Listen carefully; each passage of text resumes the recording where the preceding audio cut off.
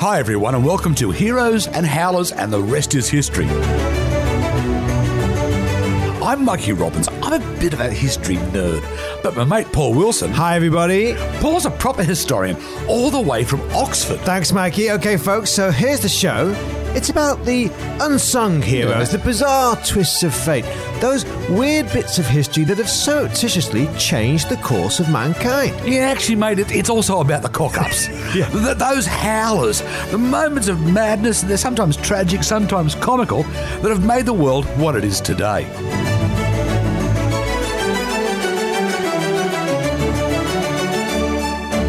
G'day folks, welcome to today's show. Now Mikey's going to be conducting the orchestra today because today's ep, well, hopefully today's ep is going to be music to all our ears. Well, Paulie, when we did that recent episode on the Louisiana Purchase, you remember that?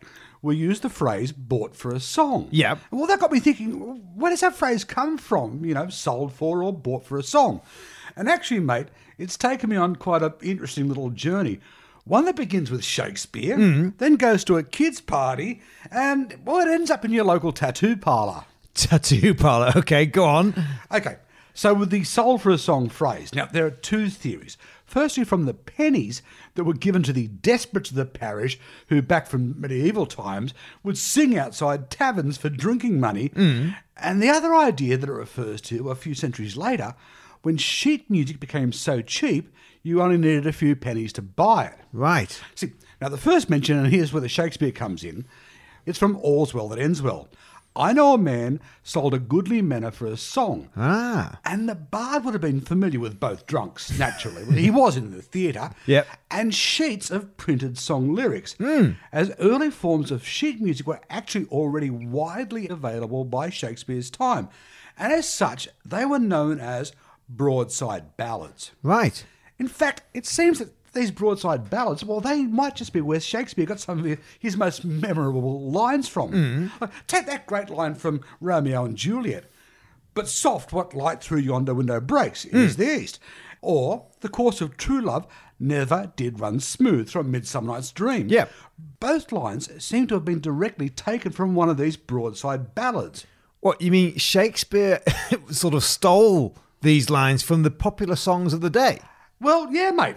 It seems he copied them straight. And we know this because, you see, an early one of these early broadside ballads contains the two examples I mentioned, and it was only recently discovered in a disused glove-making workshop in the Welsh town of Glamorgan. What? And it's been dated from around about 1574, when the bard was just 10 years old. Okay. See, you've got to remember, Paulie, these broadside ballads, they were like the pop music of their day.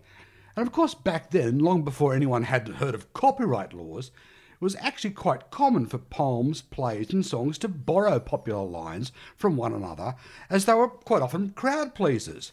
So these broadside ballads, Paulie, they contain themes of love, religion, legend, politics, not surprisingly a fair amount of drinking songs, and, well, let's be honest, a lot of very crude humour. Right.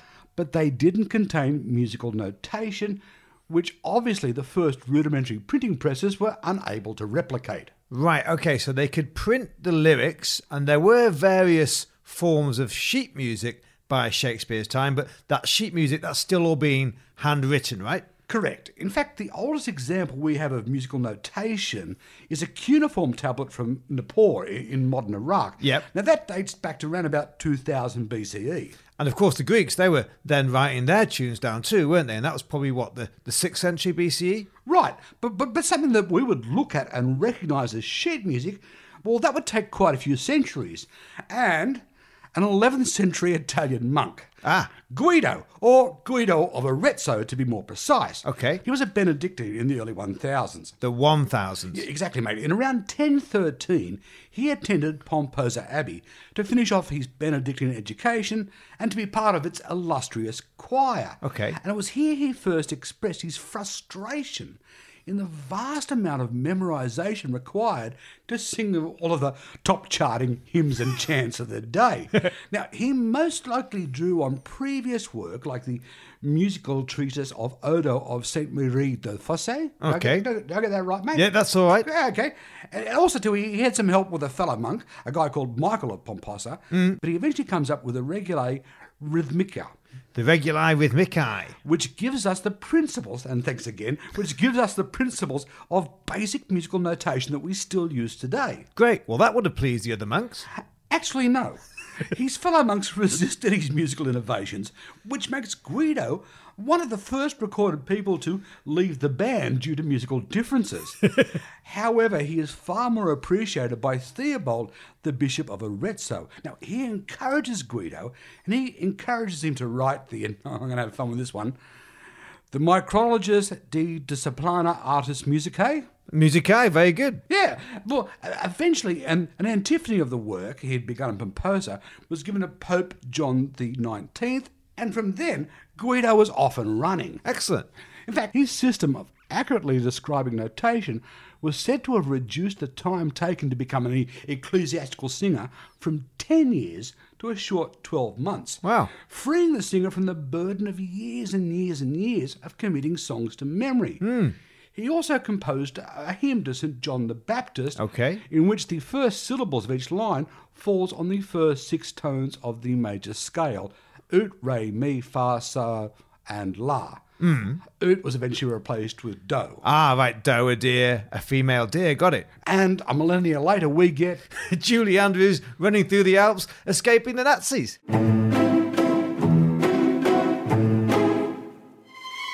Okay, folks, so today's all about music. Mikey's at the wheel, and he's got us into sheet music, well, at least handwritten sheet music. So when did the printed sheet music come in? Well, as you might imagine, as opposed to letters, this notation was pretty difficult to print. The first printed book to contain music was the Main Psalter. Now, it comes out in 1457. Now, the lyrics were easy, and so were the staff lines. They were all printed, but the musical notes, they also had to be added in by hand. We have to wait a few decades and improvements in the engraving process before we have printed music. Now the best known of these is from 1501, Petruccio's Harmonica Musicae Odecaton A, which contains 96 beautifully engraved pieces of music. But, mate, it was a long, difficult and expensive process. Sure. Requiring great skill to make sure that everything lined up perfectly as the paper made its 3 runs through the press. That being said, Petrucci was nevertheless a great innovator, and he reduced the amount of times that print required from 3 to 2, as well as developing some early movable type. Right. But for single impression printing, Paulie, which would make sheet music far accessible, well, it seems to have its origins in London with a guy called John Russell in around 1520, before the whole process crossed the channel to France, where Pierre Attenjon becomes the first large-scale producer of single impression accessible sheet music. And the process stays pretty much the same way for the next 200 years. Right. Now, this has one huge lasting effect on music. It gives us the known composer. And as such, it's the tiniest start imaginable of something that would one day become the music industry. Look, it would take a very long time, actually 300 or so years, but the seed had been sown. The composer had arrived, and they would eventually write and publish their own music and make income from sources other than having to rely on wealthy patrons. Look, that being said, for the next few centuries, a wealthy patron still really helped a composer sleep well at night.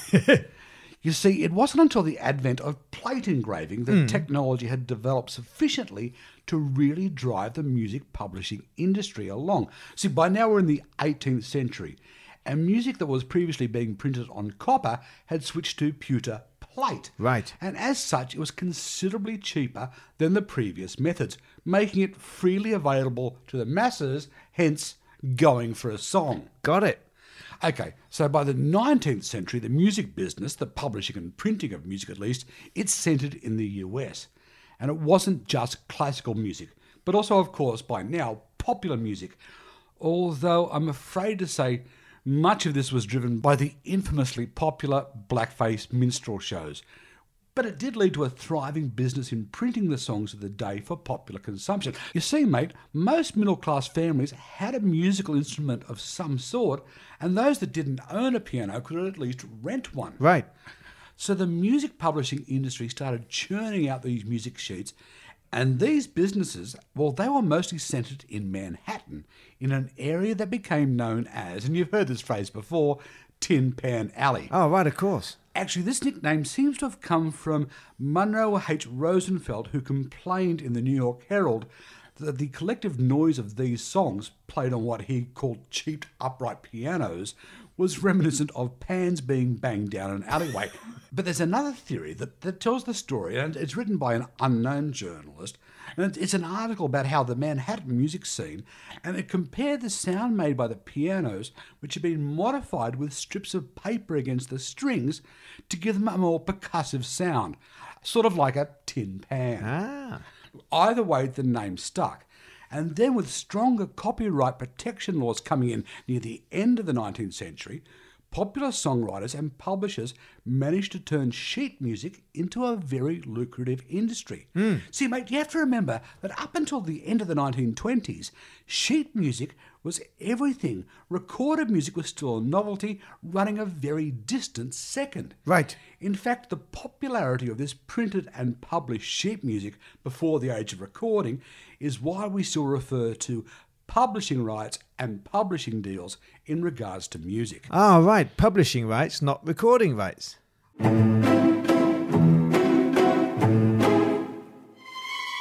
Okay, let's move to the early 20th century. And this is around the same time that the most sung song in the world becomes really popular. We wish you a Merry Christmas? Happy Birthday to You. Oh, of course. Although the song has its origins back in the middle of the 19th century.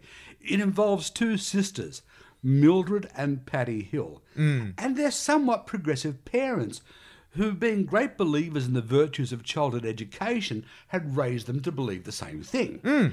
Now, Patty would go on to be a major force in the founding of both the Institute of Child Welfare Research at Columbia University Teachers College, as well as the National Association for Nursery Education.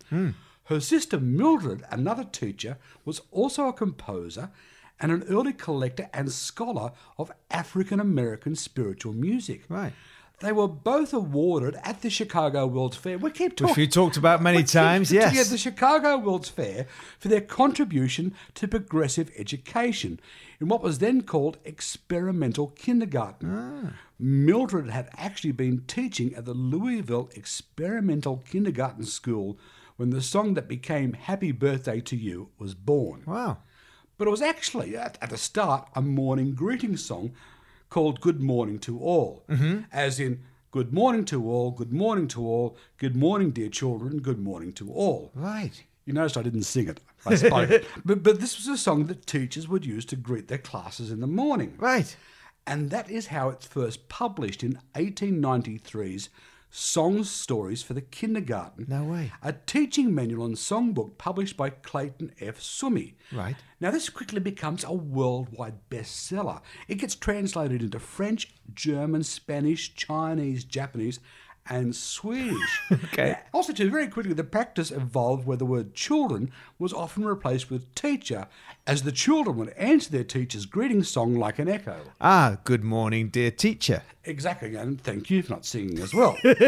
Now, almost immediately controversy broke out. As you can imagine, there were more than a few greeting songs going around in the 19th century, particularly in America, but now the sisters were the ones to have gotten theirs published. They're the ones to whom it is usually attributed. Right. Then, over time, the song started being adapted further, this time into a birthday greeting. Ah. Now, it first gets a mention as a birthday song in 1901, but it doesn't become official until 1924. The first time Good Morning to All is published along with a set of the new alternate lyrics, Happy Birthday to You. Ah. And then in 1931, it's given its Broadway debut as part of the musical Bandwagon. Okay. But without royalties being paid to anyone, because no one seemed to own a clear copyright. That is until 1935, when the Sumi Company registered and received a copyright crediting composer Preston Ware Oren and a Mrs. R.R. Forum as the authors. Okay. Now, this is really interesting because the Sumi Company, they had also published Patty and Mildred's version back in 1893 as the greeting song. Right. It all gets really weird for such a simple song. But Sumi did claim that Oren had created the piano arrangement and Forum composed a very seldom used second verse, and that was good enough for them. Right. So let's fast forward to 1988. Warner Chappell Music buy the Birch Tree Group, which owned the then by now Sonny Burchard Publishing Company for $25 million. Right. Of which the song Happy Birthday was given the valuation alone of $5 million. Right. At one stage, Happy Birthday was making Warner's up to $5,000 a day, and its estimated earning power was calculated to be $50 million.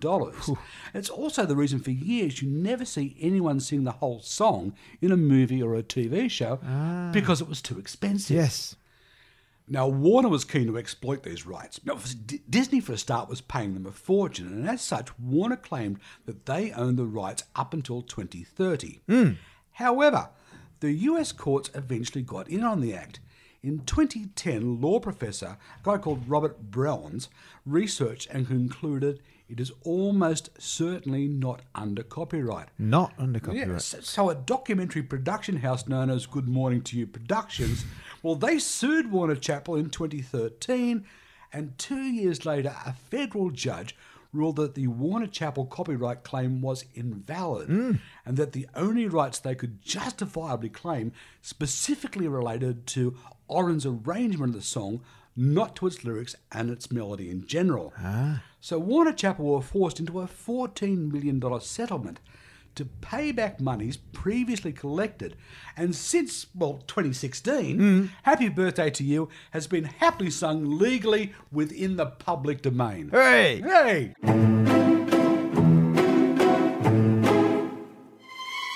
Okay, Maggie, so that's Shakespeare, and we've got the kids' parties. But what about the bit about the tattoos you mentioned at the beginning? How do they fit in? Right, well, let's go back a bit. We mentioned the 1920s and the growing industry that was records. It was actually in 1925 that records overtook sheet music in terms of sales for the very first time. And I'm guessing it's Thomas Edison, right? We can thank for that. Well, yes and no. Actually, a Frenchman, a guy called Edouard Leon Scott de Martinville, he actually patented the first actual mechanical recording device back in 1857. And it was seen primarily as a sort of an early dictaphone. Although there is one only recently discovered recording of some anonymous singer belting out a crackly version of Clair de Lune from 1860. The next great advance also came from France, when the poet and amateur scientist Charles Cros files a patent in 1877 for metal discs. Okay. But yeah, Paulie, you're right. That same year is when Edison conceives his idea for a device he considered might be useful for recording telegraph messages and also to automate speech for the newly invented telephone, a sort of early answering machine. Okay. In 1877, it was demonstrated to an amazed staff in the offices of the Scientific American, and after a bit of cranking, the machine uttered, "Good morning, how do you do? How do you like the new phonograph?" Okay. Now, the early models shifted from a disc to a cylinder, usually covered in tinfoil, which was then rotated with a stylus and a diaphragm to reproduce the sounds. It was on this version of this machine that Edison did that famous recording of Mary Had a Little Lamb. Exactly, Yes. yes. But even then, Polly, it wasn't just Edison. Alexander Graham Bell was also experimenting, and he was using wax discs instead of tinfoil at his Volta laboratory. You see, it was Bell who realised that tinfoil broke too easily. Look, and anyway, by this stage, Edison had moved on. He was heavily involved with his work for the New York City Electric Light and Power System. Right. But never one to miss a marketing opportunity. And let's not forget, Bell and Edison did not like each other. Yeah. One of the first demonstrations on what Bell called the graphophone on his new wax discs, which were played vertically, by the way, were these words: "There are more things in heaven and earth, Horatio, than are dreamed of in your philosophy. I am a graphophone. My mother was a phonograph. He's already sticking the knife into Edison. Yes. But actually, there were more than a few of these recording and playback devices floating around by the end of the 19th century. Which brings us to our next player, a guy called Emil Berliner, a German-American inventor, who in music parlance cut the first disc and gave us the gramophone and the eventual 5-inch disc format, which he concluded would be best suited for all the moulding and stamping necessary for multiple copies. Right, so we're not talking about a recording device anymore as such, more a way of easily reproducing and distributing the copies of what's already been recorded in the original. Precisely. Look, at first there were some sound issues, but they were dealt with. And also, too, there was a big change in the ease of manufacture, especially after hard rubber was replaced with a shellac compound. And that's why we say gramophone record, not graphophone. It's Berliner's invention that dominates the market. Okay, so I've got the gramophone, but why do we say vinyl? Well, mate, that's interesting. Okay, shellac was better than rubber, but it's still very brittle. Now, during World War II, the US military had to raise the morale of troops. They wanted to send records out to the troops overseas. And these are the so-called V-discs. V for victory and V for vinyl. Now, after the war, 78s were still made out of shellac. But the newer formats, 45s singles, which I'm old enough to remember, and 33s long plays, Yeah. they were all constructed out of vinyl. Right, got it. But hang on, what's all that got to do with tattoo parlours? Okay, Paulie, it's a bit of a long walk, but stay with me. Okay. Well, as I said, Edison didn't actually get it quite right with his phonograph design. It ended up sort of being like the Betamax of its day, I mean, compared to Berliner's gramophones, and then, of course, the records that came later. But, mate, you got to remember, there's a whole catalogue of other Edison patents that didn't pass muster in the end. By the time he died in 1931, Thomas Edison had registered over 1,000 patents. In fact, 1,093 to be precise. And, well, you can't expect all of them to be hits. In fact, despite his reputation as being a visionary genius, quite a lot of Edison's groundbreakers were little more than improvements on previous inventions. Look, sure, a couple helped change the world, but many just didn't plain work. Or when they did work, it wasn't in the way they were originally intended. Ah, so like his telegraph message recorder becoming the record player. Exactly. And this, mate, is where the tattoos come in. Because here's the thing. One of the first inventions Edison patented out of his workshops at the famous Menlo Park was the electric pen. Ah. Or to be more precise, the electric preparatory pen for preparing stencils, patented August 1876. Right. See, this battery-powered pen, and bear with me, and you know I'm not mechanical, mate, but this battery-powered pen could make 50 punctures per second into a sheet of paper, creating a smooth dotted replica of whatever the pen holder desired. Then it was just a simple matter of pressing ink through these holes and you would get a stencil. Right. Edison claimed this was good for up to 5,000 copies. Okay. And at first it was a bit of a success. Actually, most noticeably in the UK, where Charles Dodgson, who you know as... Lewis Carroll. He used it and he sung its praises. Great. But I can see a butt coming on. And here's the but. For a start, it was held back by its primitive battery. A battery which also confounded its potential users, mostly men in those days, in accounting departments. Right. Also, too, look, Edison's pen soon found itself up against improvements in mechanical copiers, which would ultimately dominate the market. Sure. Edison would later claim that he had sold over 60,000 pens. Let's not forget, Edison was very fond of gilding the lily.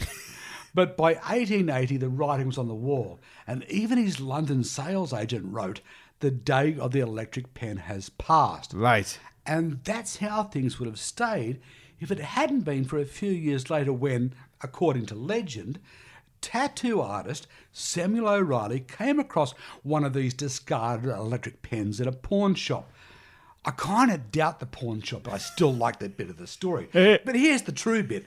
After a few adaptations, O'Reilly was granted a patent in 1891 for a machine that could puncture skin rather than paper 50 times per second. And there we go, the modern tattoo needle was born. Right. So I've kept my promise, Paulie. It was an episode that started with drunks out the front of a Tudor tavern and it ended up in a tattoo parlour. which I think you'll agree, sort of in a roundabout way, it makes sense. All right, folks, so there you go. Any questions, any comments, just drop us a line on all your social media. Same as usual, your Twitter, Facebook, Instagram, whichever you prefer. That's right, and always the same handle, @TheRestIsHist. The Rest is Hist, and you'll find all that in the show notes. And whenever you're listening, don't forget to like, subscribe, comment on whichever platform you happen to use. It's always great to get your feedback. Yeah, keep it all coming. We're having lots of fun out there, lots of extra stories. And maps. There's always more maps. Right, which brings us to next week. So, of course, next week, Paulie, we're looking at our last extra helpings before our Christmas special. Heaps of topics, but I've got one word for you, mate. Cannibalism.